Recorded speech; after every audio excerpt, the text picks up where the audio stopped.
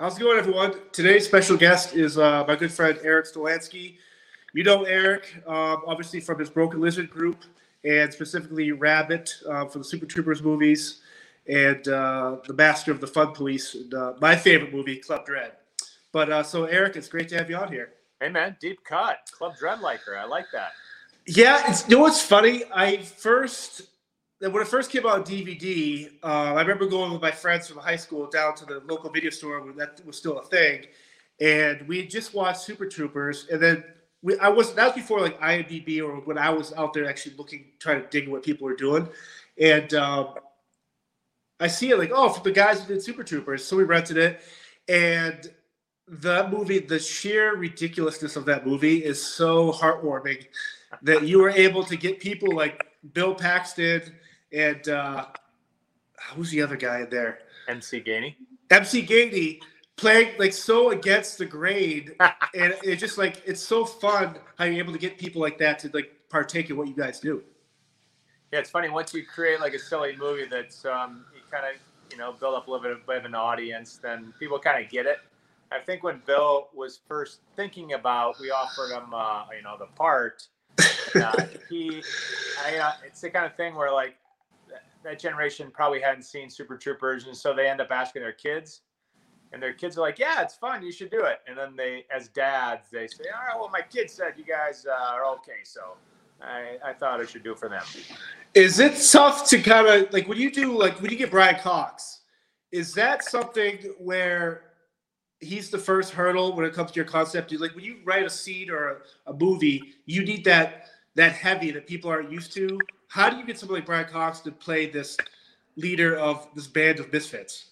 Yeah, the Brian Cox journey was interesting because when we first wrote Super Troopers and we're looking for the financing to make and we got the money, we went to a casting director and they say, put a list together of, your wish list. And so our wish list originally for Captain O'Hagan as a comedy, you kind of start with the Bill Murrays of the world, right?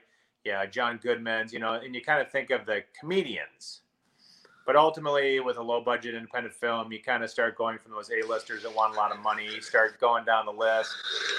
We went out sort of wide to a casting director, and we started getting some incoming headshots and resumes. And we got a call from an agent saying, I have a client. He's an unbelievably outstanding actor, one of the best in the world. His name's Brian Cox, and we'd love for you to consider him for the role of Captain O'Hagan. And then we looked at him like, is this Hannibal Lecter? Hey, Hannibal Lecter. I mean, he hadn't done really comedies per se. He had been Hannibal Lecter, but we really liked him in Rushmore. He's very subtle and funny in Rushmore. And the reason that he wanted to be in Super Troopers is he was always pigeonholed as being very dramatic, and he had traveled doing King Lear all over the world in India and everything, but he never really was considered for comedic roles. And he, growing up, always loved Jerry Lewis and comedy, but he never got considered for traditionally comedic roles. And so they asked if we consider him. We were like, wow, I mean, this guy is so much gravitas. I mean, he's such an actor with so much heft that it would be interesting if he was in our movie because, he would ground the movie and then we would just fly around him. Right. Kind of what happened, but then he turned out to be, he's just incredibly funny as well. He has great timing and he's just a terrific actor and he can do all sorts of genres. See, like when he bites the soap and spits it out, is that already created? Or is that something where you kind of go on the fly with someone like him? Well, the truth is, on Super Troopers, we didn't have any money to sort of improvise much, so we scripted everything. But there was something funny about that. We had written the scene, and I say, hey, bite it, Cap. Make him look like a dick. And he's just about to bite it. And the prop master obviously had to come up with something that wasn't soap because, you're not going to bite soap. You got to do a bunch of takes. And so she decided that she was going to borrow soap out of a chunk of white chocolate. And Brian's just about to take a bite. Cameras are rolling. He's just about to take a bite. He's like, hold on a second. Is this white chocolate? I'm diabetic, goddammit. This is going to try to kill me. And so somehow in the middle of upstate New York, the prop master had to go track down. We had to, shoot something else and come back and shoot the scene. But the prop master had to track down sugar-free, diabetic-friendly white chocolate and then carve that out of the soap and carve the soap out of that. Obviously, you guys have all laughing together, having a good time, and you're able to kind of, the outtakes are great too, but Is it difficult to work with actors that aren't used to the comedy side of it, where you guys have to still be having fun, but you don't know how this actor is going to kind of read and deal with you guys? I guess we've been lucky. You get together beforehand and rehearse everything. So when we shot Club Dread, for example, we went down to Mexico 6 weeks before we started shooting, and Bill came down and we just ran scenes all the time and read them out loud. So you work on that process. Was it how interesting was it working with Michael Clark Duncan at Slam and Salmon? That was great. We didn't have as much rehearsal time with Mike. He kind of showed up. We did a little bit of rehearsing, so we got that timing down. But, he was also an Oscar award nominee from Green Mile. And so there weren't that many actors that we thought could pull off this really intimidating boxer and be comedic. So we knew he was in Talladega Nights. And so we reached out to Adam McKay and we said, hey, how's Michael? I think you could handle a big comedic role. And he's like, oh, yeah, for sure. We were shooting scenes where there's no script and he's just jumping in and improvising and really funny. And so we got the stamp of approval from Adam McKay, who obviously is, a genius and a comedic A-list director and writer and everything. So we felt comfortable with Michael, and he just jumped in and kicked ass. I love it. So I first saw Super Troopers when it first came out. I loved it, saw it in theater, bought the DVD, everything. But then it almost seemed like people finally realized that Puddle Cruiser came out before. So that jump, when you guys do Puddle Cruiser to Super Troopers, what's going in between there? Is this like hey guys, this is our last chance to do what we want to do in like a big idea picture? Yeah, for sure. That was definitely, we gave a crack at Puddle Cruiser. Making movies is so expensive. Puddle Cruiser was low budget. It was very, very low budget. We did a lot of mostly favors. And it was sort of our film school. It's kind of learning where to put the camera. I think it turned out pretty well and got into film festivals, including Sundance. It was our learning experience. But after that, the budget jumped a little bit for Super Troopers, even though it was still low budget. It was about $1 million. And you don't get many cracks if that doesn't work. So we did feel that was our last shot. So when you asked if we felt it was our last shot, probably. We had been doing sketch comedy in New York City for many years, Puddle Cruiser, and then Super Troopers. And if that, went the way of the Dodo Bird, I think we as Broken Lizard probably would have gone the way of the Dodo Bird too. Right. So obviously the movie's a cult classic, the first Super Troopers. You have the opportunity to do the second one. Was there a fear that the second one or something you guys want to do wouldn't live up to Super Troopers? Sure, of course. Yeah, I think sequels are the hardest thing you can do. And, we didn't want to do it right away. We were nervous about sequels. But as the years went by, people kept asking, you'd be on the street and people would ask, hey, where's Super Troopers 2? Where's Super Troopers 2? And we, as a comedy group, we wanted to try different things. But eventually we went back to Searchlight and we said, man, we're getting a lot of requests for Super Troopers 2. I think there's a real demand for it. And they just didn't know if the audience was still there that many years later. And so they said, well, I don't know. We just don't know. We don't know if they were on search. They weren't going to put up the financing for it. But we said, I don't know. It just feels like there's a lot of people asking for it out there. You feel it on social media. You feel it when you interact with people at restaurants or ball games. And we just felt like people wanted to see it. So we were very nervous. Sequelitis. Everyone always makes fun of sequels. It's hard to pull off.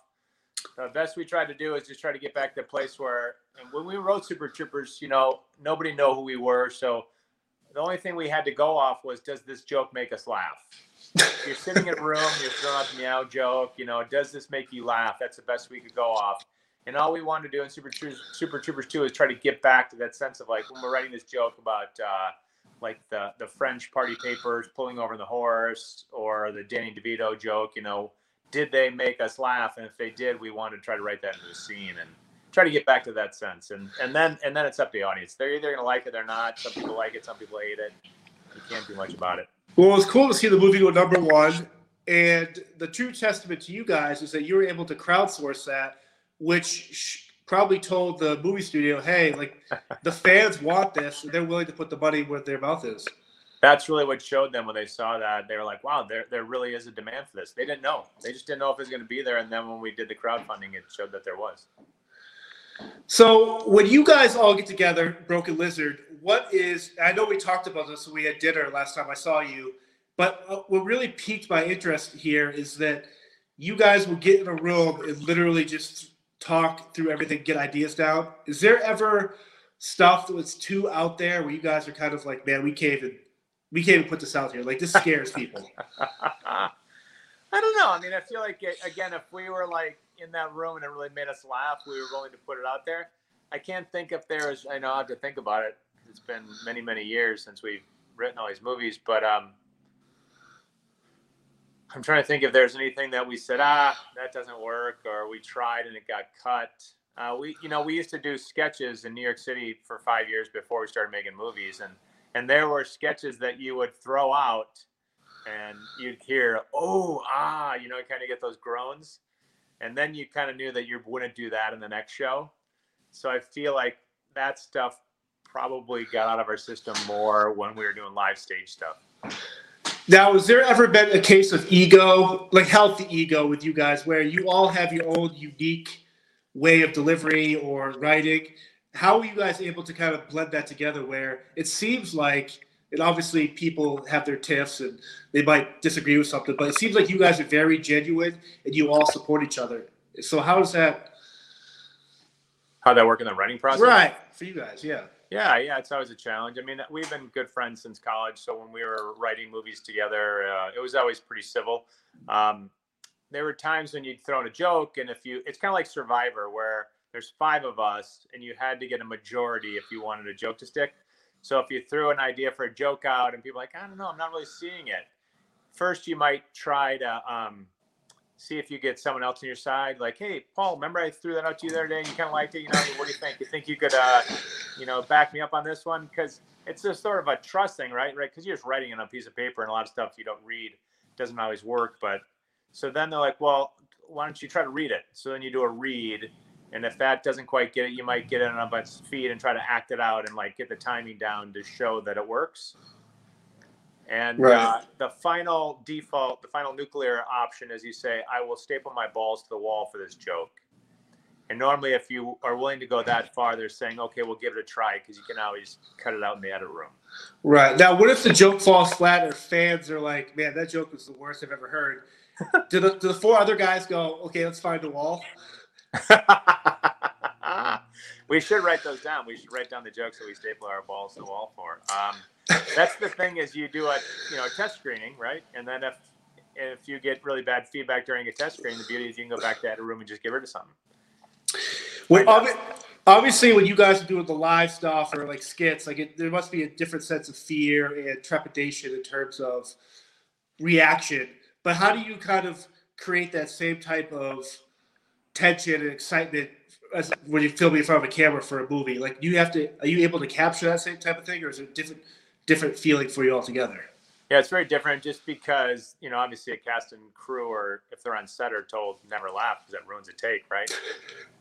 So the best you can hope for is you're acting and you can kind of see someone trying to hold back a laugh. But it's very different because you don't get that immediate sort of burst of laughter that you get from a live audience. It's very quiet on the set. So I always try to see if I can make someone almost try to crack, but not ruin the take. I imagine that scene at Beer Fest when Jay is homeless and whatever, it's so obscene and ridiculous and heartfelt, but scenes like that, how hard is it for you guys to keep that together? I assume there's got to be a ton of outtakes. Yeah. That's the fun part, is when you're just off camera and someone's maybe doing a take for the first time, and it's so fun to watch. And Super Troopers too, I really love when Heffernan's getting zapped by the microphone, and he's eating M&Ms and he gets zapped and all the M&Ms go flying, Or in Super Troopers when he's covered in powdered sugar, and you're just off camera because you write that stuff in a script, and then you can't wait to see it shot. Right. But you don't want to ruin take. I ruined a take. Well, it was salvageable because it happened. We were able to cut right out of it. But we were shooting Beer Fest, and it was a scene where we're tasting the beer that we brewed for the very first time, and everybody goes around and they make a comment on it. And we said, okay, we kind of got what we scripted, but now why doesn't everybody just try to improvise a line? And it goes around, and then it gets to Jay, and Jay says, I want to freeze it and then thaw in the spring. I want to freeze it, skate on, and then thaw in the spring and drink it or something like that. I'm paraphrasing because I can't remember exactly, but I'd never heard that before. And so when he said it, I snorted, I laughed, and I tried to hold back the laugh, but I couldn't. And I snorted in my beer, and then the beer shot back up in my face, and it totally covered my wardrobe. But I think we were able to cut out just before my laugh ruined the take, and that his improvised scene made the movie. But then I had to run to wardrobe, and it took like 20 minutes from the shoot to dry off my shirt, get me a new one, put on applying makeup. I love that. So when you were out in public, is for you, like, does it get, obviously you're someone who's forever grateful for your fans, but are you ever out dinner or walking around with the wife and be like, oh, drink some maple syrup, or is that stuff ever get to you to the point where, hey, that's just a character? No, I don't mind. I don't mind it. Yeah, I was at a movie theater once, and I was with my wife and in-laws, and at the time they didn't. It was a pretty new relationship. We weren't married very long, and I was living in California. Came back to Minnesota, and we went to a movie, and we came out, and there was a guy waiting there with 2 bottles of maple syrup and some poster to sign, and they were sort of like, "What's going on here? I don't quite understand why." This person has maple syrup and they want you to drink it with them, just coming out of a movie theater. And to me, I don't know. I mean, I feel like if you didn't have your fans, you wouldn't have your career, right? Like you wouldn't have success in your career if you didn't have your fans. So I can't imagine ever not wanting to have fans do that kind of stuff. I think it's fantastic. I love it. It's kind of cool that every movie you guys are in, you each have that scene or a couple scenes of those movies where that resonates with people, and I think people are always going to remember that. So that's great. In Super Troopers 2, when you guys start off the movie with crackling bacon, ridiculous again, but has there been any talk of you guys actually forming that band and doing stuff? I don't know. Soder and I sort of play.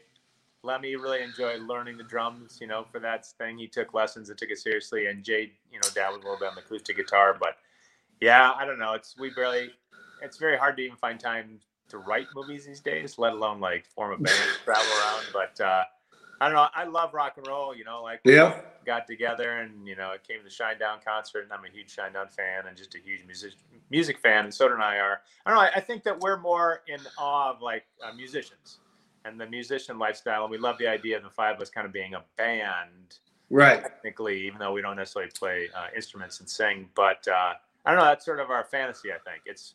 Like one of the reasons that we wrote the opening is that we have a fantasy of being in a band. Always loved Van Halen growing up in AC/DC and that rock and roll kind of lifestyle, the big arenas. I mean, I can't imagine it every night. It's got to be the coolest thing in the world. Right. Yeah, it's all right. It's all right. Come on. If you could be on tour with any band, like you yourself, who would you love to open up for? Shinedown. Awesome. I pictured you as maybe more like a James Taylor, maybe. If it's just, really? If it's just, fix that. Yeah. What about Shinedown Unplugged, maybe? Yeah, maybe. Yeah, it'd be fun. I don't know. I'm waiting for them to maybe say, "Hey, why don't you join us on guitar one of these days?" Yeah, well, next time we come up to the show, I'm sure I'll definitely float that idea out there. Don't be surprised if they call your bluff on that. I would. It would make my lifetime. That's awesome. My buddy Mark Parrish, he lives here in Minneapolis. He used to play. I think he came out to a he came out to a show. A Shinedown acoustic thing. Yep. Yeah, he used to be the captain of Minnesota Wild. He's a huge Shinedown fan, but he's also pals with the guys at Nickelback, and they had him come out when he played here. Oh, that's where I met him first, because I used to do the Nickelback security, and so when he came out, when you put him in touch with me, I'm like, "Is this the same Mike Parrish?" I'm like, "Holy crap, Hellraiser." Yeah, he walked down on stage and he played guitar with Nickelback. Yeah. Which was, I couldn't believe he got to do that. I was so jealous. I'm like, oh, man. We'll make it work. He's like, you get to make movies. I'm like, yeah, but you got to play guitar like in an arena with a huge band. Speaking of sports, is it true you wrote a screenplay with Jared Allen when he was on the Vikings? So how does that come about? Jared and I became pals, living in Minneapolis. He was the Vikings, obviously, forever. And there's a guy named John Dornbos who was a long snapper of the Philadelphia Eagles. And he was in Beer Fest. At the time, I think he was in between gigs, like I think he started with the Buffalo Bills. He had gotten cut. He was waiting to get on another team. Sorry, I'm recording this on my phone. It just dropped over there. We were having technical issues with my computer, so I had to do some on my phone. Anyway, it fell. Anyway, so Dornbos had a little time off. He came out. He wanted to be in Beer Fest, and I said, the only thing we can really offer you, you're not union. We can give you a background thing. There's no lines. He's like, I don't care. So he came out, and he was on the British team. So in Beer Fest, this guy from the Philadelphia Eagles, he hung out the whole time. He showed up every day as background, and he just loved being on set and soaking it all in.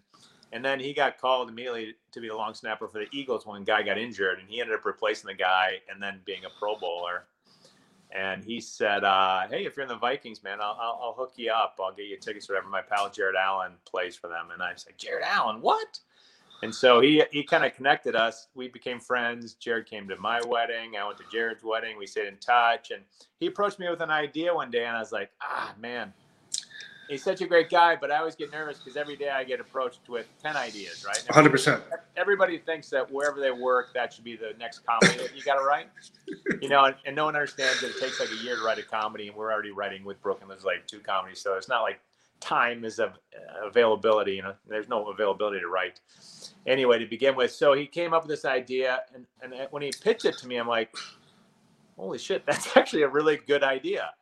It had a great hook, and I could see it actually, something being marketable. It could be sold. So I reached out to Soder and I said, hey, and I pitched it to him, and he's like, that's a good idea.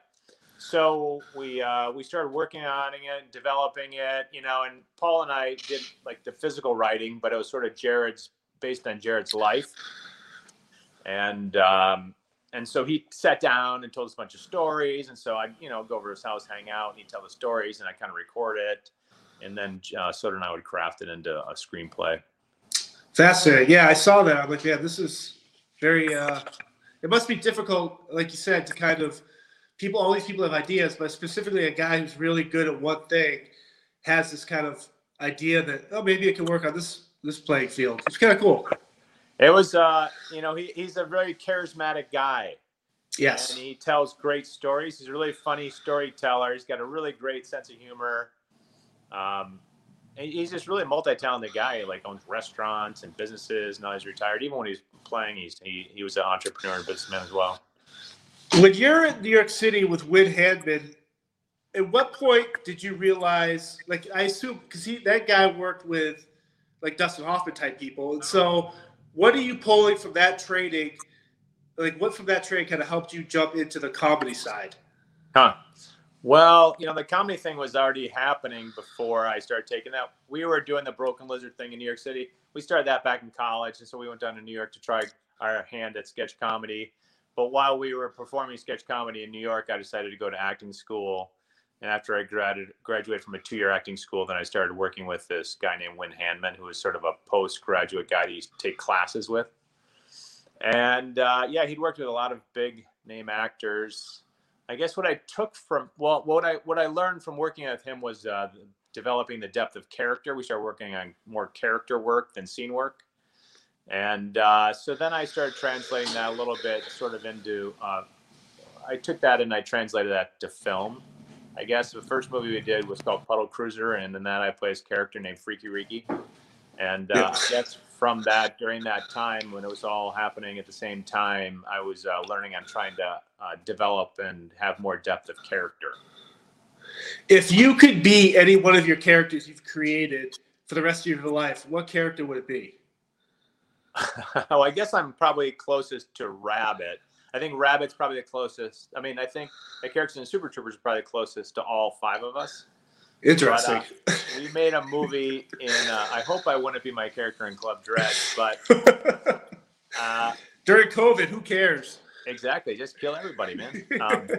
In Puddle Cruiser, I played a character which I think is like a fun way to live life. So if I had the ability to be any character, my character Freaky Reeky that I played in Puddle Cruiser that I was just talking about, I think would be the most fun to live continually. I love that. In Beer Fest, and this is kind of, I was just thinking about this.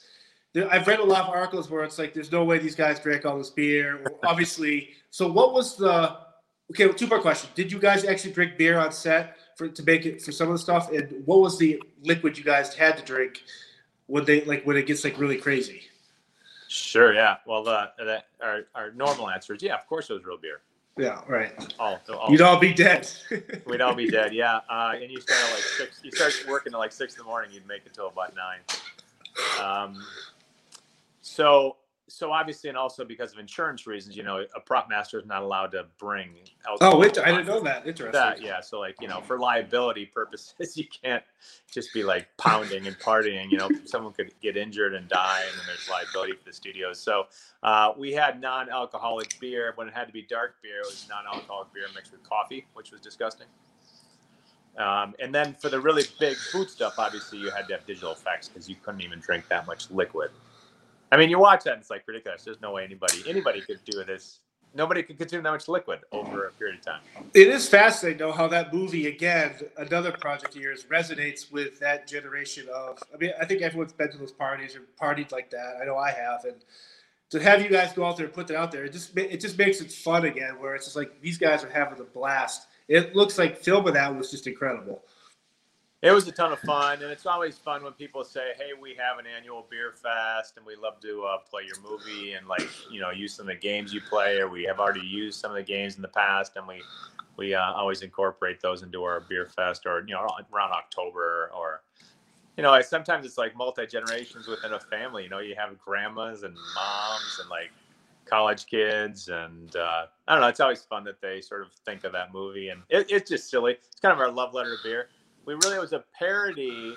Originally, when we wrote that movie, it was a parody and a takeoff of John Claude Van Damme's Bloodsport. Yeah, I can tell by the signage how like stuff flips down, like Frank Dukes and all that, Kung Lee and all that. Yeah, interesting. That would make sense. The Kumite, the underground Kumite, and they got to find it, and it's secret.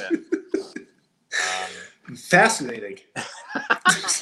We always loved like Patrick Swayze and those John Claude Van Damme movies and Seagal movies. Yeah. So I don't know. We're like, hey, let's make a funny one where it's a sports takeoff. So it's like our taking Rudy and Bloodsport and throwing a little Broken Lizard flavor on it.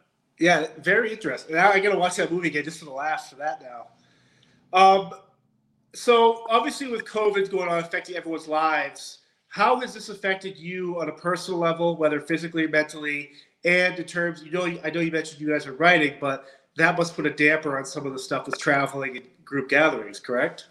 Yeah, it's a bummer. I mean, for everybody's society, I don't know. You just want to go out and support restaurants and support friends and businesses, and you want your city to be vibrant. And I don't know, everything's so quiet. You go out and it's just dead. I don't know. It's just kind of depressing, I guess. I mean, we'll all get through it, and we have to support each other, and we try to do the best we can to try to lift everybody up. But yeah, I mean, I used to travel 3 or 4 times a week, and man, I've traveled twice to Los Angeles now. When we work via Zoom, right?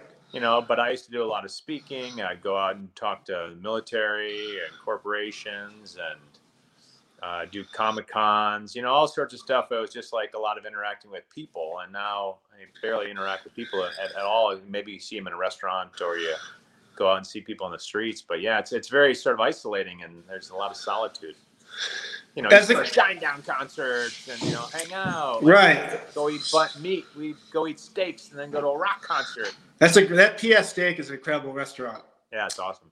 So I miss that stuff, the socialization, interaction. It's cool that we can do this, and we do that. We do this with Broken Lizard when we write, but and it's kind of it's at first it was kind of weird, but now it's kind of normal, isn't it? Like we're talking and hanging out. Yeah, we are. We actually are. We're actually in the same room. So yeah, I'm always curious because when COVID clears up or like whatever happens with it, will it be tough as a comedian not to make reference to it? I know there must be stand-up comedians who you can't use the same joke over again. So are you able to find humor in this situation, or is there a fine line between, obviously it's a real thing that's affecting people. People are dying. I get that. But yeah, for me, laughing and humor is a coping mechanism to kind of deal with, hey, it could be a shitty day, but I can still laugh about it. So for you guys, do do you have to navigate kind of this post-COVID world in your future writing, or is this something where you guys can kind of just to forget about it? I would think a more traditional stand-up would probably incorporate it more, but like us as sketch comedy writers and movies, like the 2 movies that we're currently writing, they won't reference it. Gotcha. It just sort of dates things, and we try to make it a little more universal. Love it. All right. One of the most incredible things about you, which is why I'm glad you're on here, is you were born without a fibula. And so that's something I didn't realize even when I was saw you at a concert or at dinner. And it never crossed my mind to even, so when I read about it and the organizations you're part of, how it's just mind-blowing. It's amazing what you're able to do and motivate others through a disability that a lot of people don't even know you have. That's funny. So when we were at dinner and we're at the concert, you didn't even know I had that? No, and so we left the concert, and I think I was thinking, because I noticed like a little gait issue, like a gait. But that's also the same day as Sanjay fell down the steps, and he literally broke his ankle. Yeah. So I was just looking at people's legs, make sure people were falling. So I didn't know if it was a thing. And so I got home just to research. I find out, I'm like, Brent, Zach, do you guys realize? And they're like, what? What are you talking about? I go, yeah. They're like, that's not real. I go, I think it's real. And then months ago, you posted a picture, I think, by a pool, with your leg, your prosthetic, and I'm like, this is a very unique story, and for you to do what you've done without letting it be a hindrance to you is pretty motivating. Thanks. Well, I love working with military groups, as you and I have talked about in the past, and I was down in Duck Key, one of the keys in Florida, and I was working with this group of Wounded Warriors as part of the WWP. And they were taking a group of Wounded Warriors, and they were going to go deep sea diving. And for a week, they were going to train. And after 5 days of training, they were going to go do a dive. And they had never, ever gone down before, hadn't been certified. And they were going to all try to do this in 5 days. So I went in to do some like kind of team building stuff. And we did a bunch of exercises. And I talked to them, and I consult with this cool company called Game On. And so the idea was to try to get the, team build them a little bit up, because they're really going to have to rely on each other after a couple of days to do this dive. I think they're going down 100 feet. Would it be 100 feet, right? That 100 yards would be too much. It'd be 100 feet, right? Yeah. 100 yards would be impressive. That would be nuts. Yeah. 100 feet. So, but that's still pretty deep for a first dive, and they were going down. And so after working and hanging out with these guys for 5 days, I don't know, I just felt sometimes I learned more from the military guys than they can learn from me. I don't know. It's just their mental fortitude and their ability to like just keep on trucking when things are difficult, and they had traumatic brain injuries, but they're working together and camaraderie and doing interesting things and trying to just keep their life very fulfilling and full of activity and adventure. And so then after I'd worked with them, my wife and I went down to Key West, and I took that photograph where my prosthetic is exposed, and I wrote a little thing just saying it's just such an honor to work with these guys, and sometimes I learn more from them. And I've always kind of hid the fact I always wanted to be normal growing up, and as a kid getting picked on or getting laughed at, like you said, when I walk, I kind of have a little bit of a limp, and I always just wanted to be normal, just like any teenage kid, wants to be normal, and I wanted to be accepted and be like everybody else. But, you get older and you realize, sometimes having a unique story is more interesting. Right. And I see these Wounded Warriors going around, and they're not covering anything up. They'll have any sort of different leg. They'll put on a running leg, a swimming leg. They don't wear long pants. They wear it for what it is. And so I was like, sometimes I learn more from them than they can learn from me. And that's when I posted that picture. And I got a lot of really, really, really cool, warm, positive response from posting that and just being honest and genuine and just saying, hey, this is who I am. I got a prosthetic. I'm down here. It's hot. I'm wearing shorts. I'm not going to cover it up. And, I'm right. Yeah, it must be very enlightening for you with kids growing up with disability like you had. They're currently having it, and for them to kind of look at someone like you who is a successful comedian, do what you do, but you're not afraid to be who you are in public. It must be very beneficial to your soul, just hearing these stories and being that type of beacon for someone who wants to play sports but is afraid to get bullied at school, or is afraid they're not going to get that job because they only have one leg or one arm and stuff like that. So it's an incredible thing what you do with these people. Thanks. I just want to lead by example and just let them know, bullying's never going to go away. Prejudice against sort of like disabilities will never go away. I don't think, it's hard to get work in Hollywood because people say, well, you got one leg, you can't do the things that two people do. And no matter how much sort of advocacy for it, I don't think that sort of prejudice will ever go away. But the best you can do is just try to surround yourself with a group of guys that, trust you trust them. And, we can make movies together and show, well, wow, maybe you can do these things. Why do we have to think a certain way when we can see things in a different way? And I just want to sort of lead by example like that and just say, let's just see it for what it is. And it's just, you can call it a handicap, you can call it a disability, you can call it a challenge, you can call it one leg, but like, why do we have to see it as something that's, limits our possibilities? Right. It got me thinking after I learned about you, like the issue, your fibula.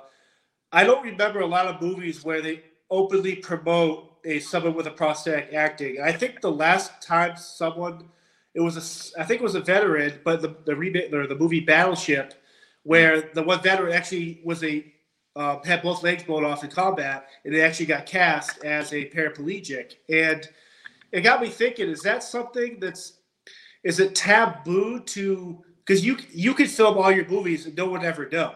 Yeah. So is this something where mainstream and people like, well, we can't have this person in love with a girl with one leg, or a guy with it must be, is it weird like that? Well, it's always seen as either a comedy, like for example in Deuce Bigelow. 100%. Right, one guy got an artificial leg, and that's a joke. It's a comedic set piece that they laugh at. That's never great for any teenage kids who are like trying to just be normal. Right. Or it's like in Forrest Gump, where Lieutenant Dan has his leg blown off, and then he's a guy, strip guy. Yeah, a guy who's got injured in war, which is real. But those are most of the parts. But I would love it if like you just saw Yellowstone and one of the dudes just is a guy with a prosthetic leg, but they don't talk about it necessarily. It just is what it is, because that's how people are. Right. Like you look at the shows like Friends or Seinfeld, and they're great for whatever reason if you like them. But where's that one character where you're kind of like, oh, you don't talk about the leg, but he's got a fake leg, and then maybe in other episodes you hear about how he lost it, or you bring up a very valid point where you only see it if it's in a comedy. It's always like that prat, like that kind of that joke. Yeah, like Howard Stern used to joke about, it's always like the butt of a joke. Hopefully we'll get past that, Right. I'm as a comedian, like, I don't care. I'm not that PC. Like, I don't care if it's a joke, but I hope that we can also evolve where it's more than that. Well, that's why I think it's great, because you've never made a joke about that in one of your movies. And I like the fact that you don't do that, because you don't make it it's not there to be a joke. Like you're still Erik, who has one leg, but here I am. Like I like that about it. I always wanted to be able to do all the Broken Lizard parts, never really bring it out early on in the career, but sort of like do 5 or 6 movies and be like, oh, I don't know if you guys know this or not, but I just made all those movies with a prosthetic leg. 100%. And then get people to like kind of get out of that mind frame that it has to be someone who got injured in a war, or it has to be a butt of a joke. Right. Which either of those are fine, but they can also have the third option, which is just normal people have it. Is there subject matter that you will not joke about? Or by you, I mean you guys as Broken Lizard. Sure. I mean, yeah, we don't want to, I would say, one thing we always kind of try to focus on is that most of our humor is not mean. I don't know if you've ever noticed that. And that's pretty conscious. Right. We like to have our, try to make our comedy pretty lighthearted, and like, we don't like to go for jokes where you're making fun of somebody else. Oftentimes, a lot of the jokes are that we'll make fun of ourselves, right?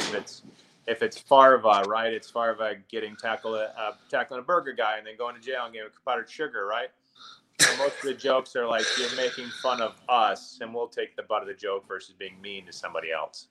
Right. To go back a little bit, you also filmed videos for P90X. I was in one of the DVDs for P90X called Plyometrics. Yeah. So how does that come about? Yeah, that was interesting. You know, like I was trying to get, I was at the gym one day. I saw a sign that said, "Come try the hardest thing you'll be a part of." It was called Extreme Home Fitness, right? And it didn't really exist at the time. Back in those days, it wasn't even that long ago, but 15 years ago, I was like, it was Richard Simmons or Jane Fonda, right? There weren't like extreme home fitness videos, and the CrossFit craze hadn't hit. So and it said, but you have to commit to 90 days, and if you do it, you'll be part of this test group, and we'll get you in shape, and it doesn't cost you anything. It's just, but you have to commit to it. And so I saw the flyer at the gym, pulled it down, called the phone number. And I think it was Club Dread. I was trying to get in shape to go down to Club Dread because I knew it was going to be Tropical Island, and I just wanted to be in shape for as an actor.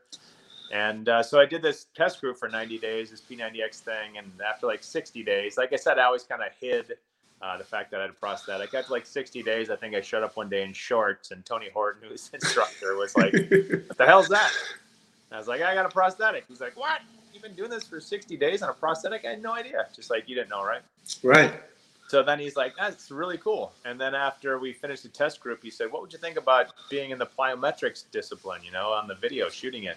He said, you know, it would show a lot of people that were sitting at home having trouble, struggling with their health, diabetes, whatever, all sorts of issues. You know, guy can do it with one leg, you know, maybe they'll give it a shot. And, you know, like I said, I was trying to do these 5 or 6 movies without letting anybody know, and then going back and saying, you know, I did those without. And I thought, you know, it's a little premature. I've only shot 2 movies, and then Club Dread was the 3rd. Right. It was a little bit early that I wanted to actually come out about having a prosthetic leg. But I thought about it, you know, I said, well, maybe this is something I've been hiding my whole life. Maybe this is actually something that could be seen as a positive. You know, maybe it's something that's like a blessing that I was given, and that I can help some people with their health and inspiration. Inspiration's kind of a weird word. I always think of that as like Tony Robbins, but, you know, just, and, you know, inspiring like people to get out and exercise a little bit more. Right. Right. And, yeah, so I said, all right, Horton. At first I said, nah, I'm not doing that. No way. And he's like, come on, you know, and we're good pals. He's like a brother to me, and he kind of persuaded me to do it. And I'm like, all right. So, yeah, so that's how I got in a plyometrics video. And funny thing, a couple people thought I took it like as an acting job, you know, like, yeah, interesting. I responded as an acting job. But no, I just did it to try to show people that, you know, if I could do it with one leg, maybe some people could feel like they could get out and do some little extra things, you know.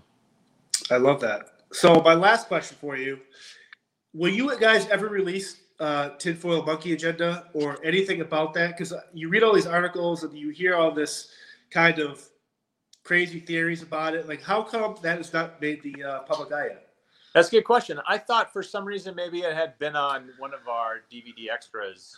I don't think I've seen it. And I think there was a time when we were cutting together a documentary, and I thought maybe there was conversation that would be attached to a documentary we were working on. Because after we made Puddle Cruiser, we traveled around the country. You know, Puddle Cruiser went to Sundance, but it didn't get theatrical distribution.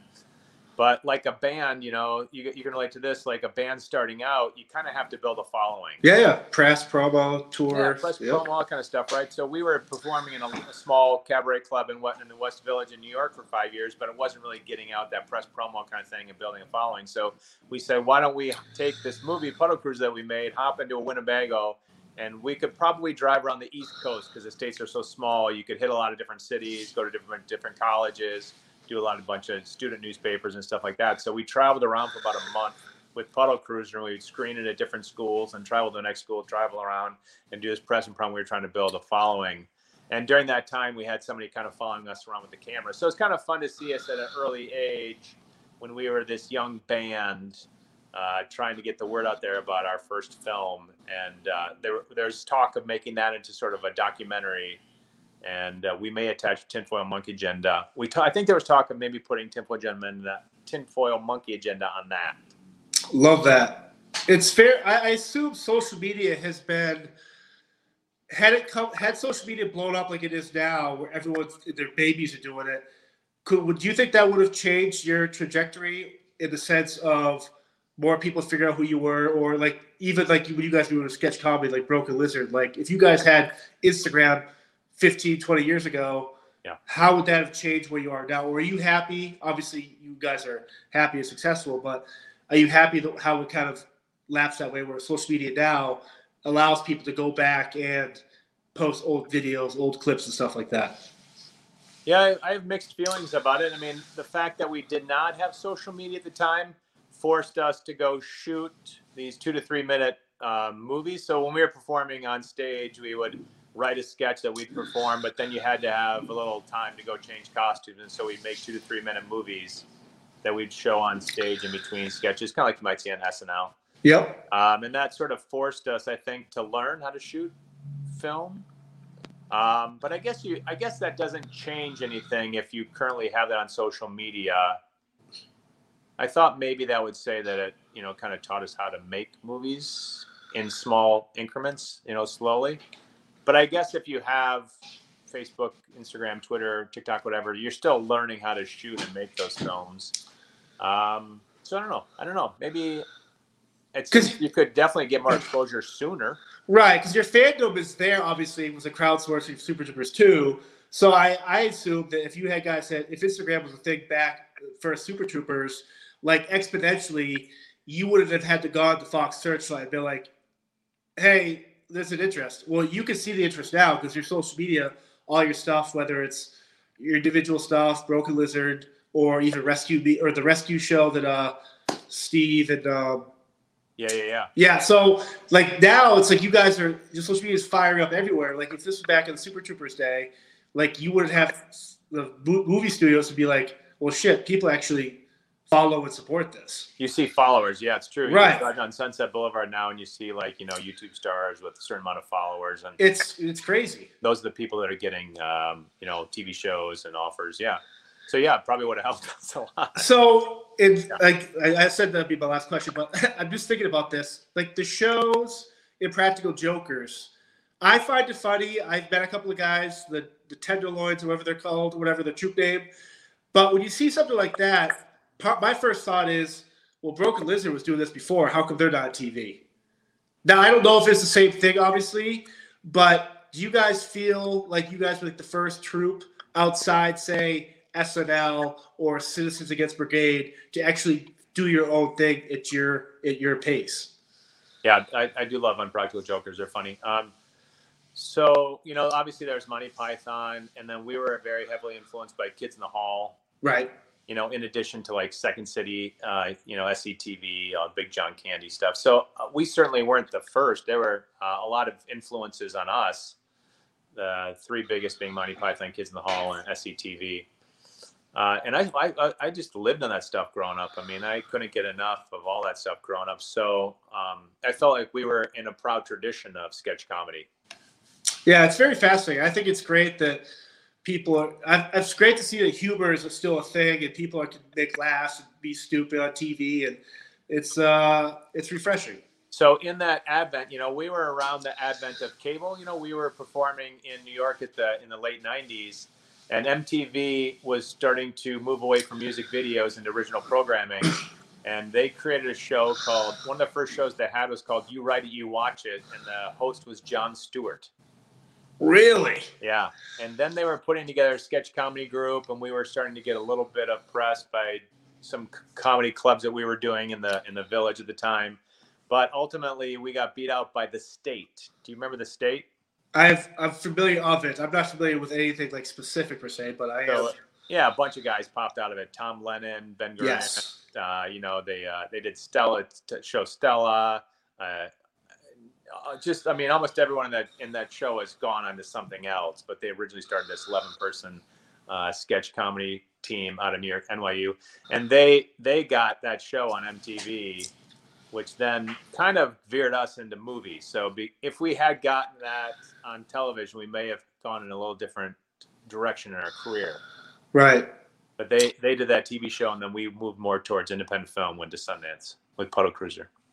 Love it. Well, I wish you all the success in the world. I wish the Broken Lizard, you the guys, great success, and hopefully your wife's well, and eventually this will open back up again, and we can grab some steaks. Yeah, for sure. But thanks for chatting. But more importantly, man, I thought we were going to talk about you today. You have more, I think, intriguing life than I do. Yeah, well, it's you kind of right now it's been kind of crazy with obviously COVID affecting like the touring side of it. But a couple months ago, I got my COVID compliance certificate where they make you say you're not an expert, but well, whatever. I'll say I'm an expert in COVID. But where you had to deal with movie sets and production sets where with social distancing and masks and how to do temperature checks. And so all this crazy learning, it's unfortunate that we have to do it because people are being affected by this illness, but the training's there to get it. And I chose to take the classes and do the testing. And I'm one of those people that, hey, if they're in a situation, like you just can't wallow in your self-pity. What can you do to get better? And what can you do to help others? And that's kind of what we're doing now. That's really cool. But do you guys on your podcast ever talk about like what you did before you were working with bands? Oh, yeah, no, for sure. A lot of times I always talk about it. If I jump on someone else's podcast, it gets brought up because it comes out with all the Secret Service stuff and stuff like that. So it's fascinating. Those guys, I know a bunch of people, guys and girls that are still in DC and stuff, dealing with the craziness that is the world we're in right now. And I do not envy being an officer or be law enforcement right now. They're dealing with a lot of craziness. And yeah, a lot. So many different things too, like just so many different issues. Yeah, I mean, you have the whole thing where it's defund the police, and you have this whole thing of then you have the actual riots and protesters and all this craziness going on right now. People are losing their loved ones. People are losing their jobs because of this, and you mix it all together. Domestic violence rates are up, suicide rates are up, alcoholism is up, and borders are closed. I can't see my girlfriend in Canada since last February. Wow. And so you're just kind of like, how can I help the situation for other people? And I'm fortunate enough to be able to do that. And, just got to stay busy, man. It's crazy. Yeah. Well, anyway, I love hearing your stories, and we hung out. I love hearing, about the Secret Service. Was the Nicolas Cage movie about the Secret Service guarding Tess? Wasn't that the one? No, The Bodyguard with Kevin Costner and Whitney Houston. There was that too. Wasn't there guarding Tess with Nicolas Cage? Yeah, was he a Secret Service in that? Yeah, I think so. Man, I love Nicolas Cage. I'm just trying to think if he was. He's guarding like the first lady, or or something. He got put on that detail because he did something stupid at work, or. Yeah, I'll have to watch that tonight, maybe on VHS. And then what about the Clint Eastwood movie, right? And The Line of Fire is a great one. That was great. And then they have those Gerard Butler ones where he did. Oh, right. Olympus Has Fallen, London's Fallen, Angel's Fallen, and then White House Down with Jamie Foxx and Channing Tatum. Are those accurate at all? I'm going to go on a limb and say not very likely. As well, I got asked that the other day, and they're like, well, in Olympus Has Fallen, the plane comes over. I'm like, well, the movie this is based after 9/11. There's no plane getting that close to the White House with FAA and all the stuff they have in place to prevent a gunner ship from doing whatever they want on the White House. Cars aren't driving in front of the White House or behind it. There's ballards, there's security measures in place where that's not going to happen. It's great entertainment. I love it. I love that they killed 700 people on the White House lawn when there's not that many people there working. Did you were you working Secret Service? Were you working Secret Service on 9/11? I was not. No, I was actually in college. I was in college from 2004 to 2008. Okay. East Coast. Yeah, Norwich University, military school in Vermont. Oh, cool. And then I went to the Social Security business. Social Security business. And I was auditing with the IRS. No, yeah. So it's quite the background stuff. And I did this podcast out of boredom starting last March when COVID first hit.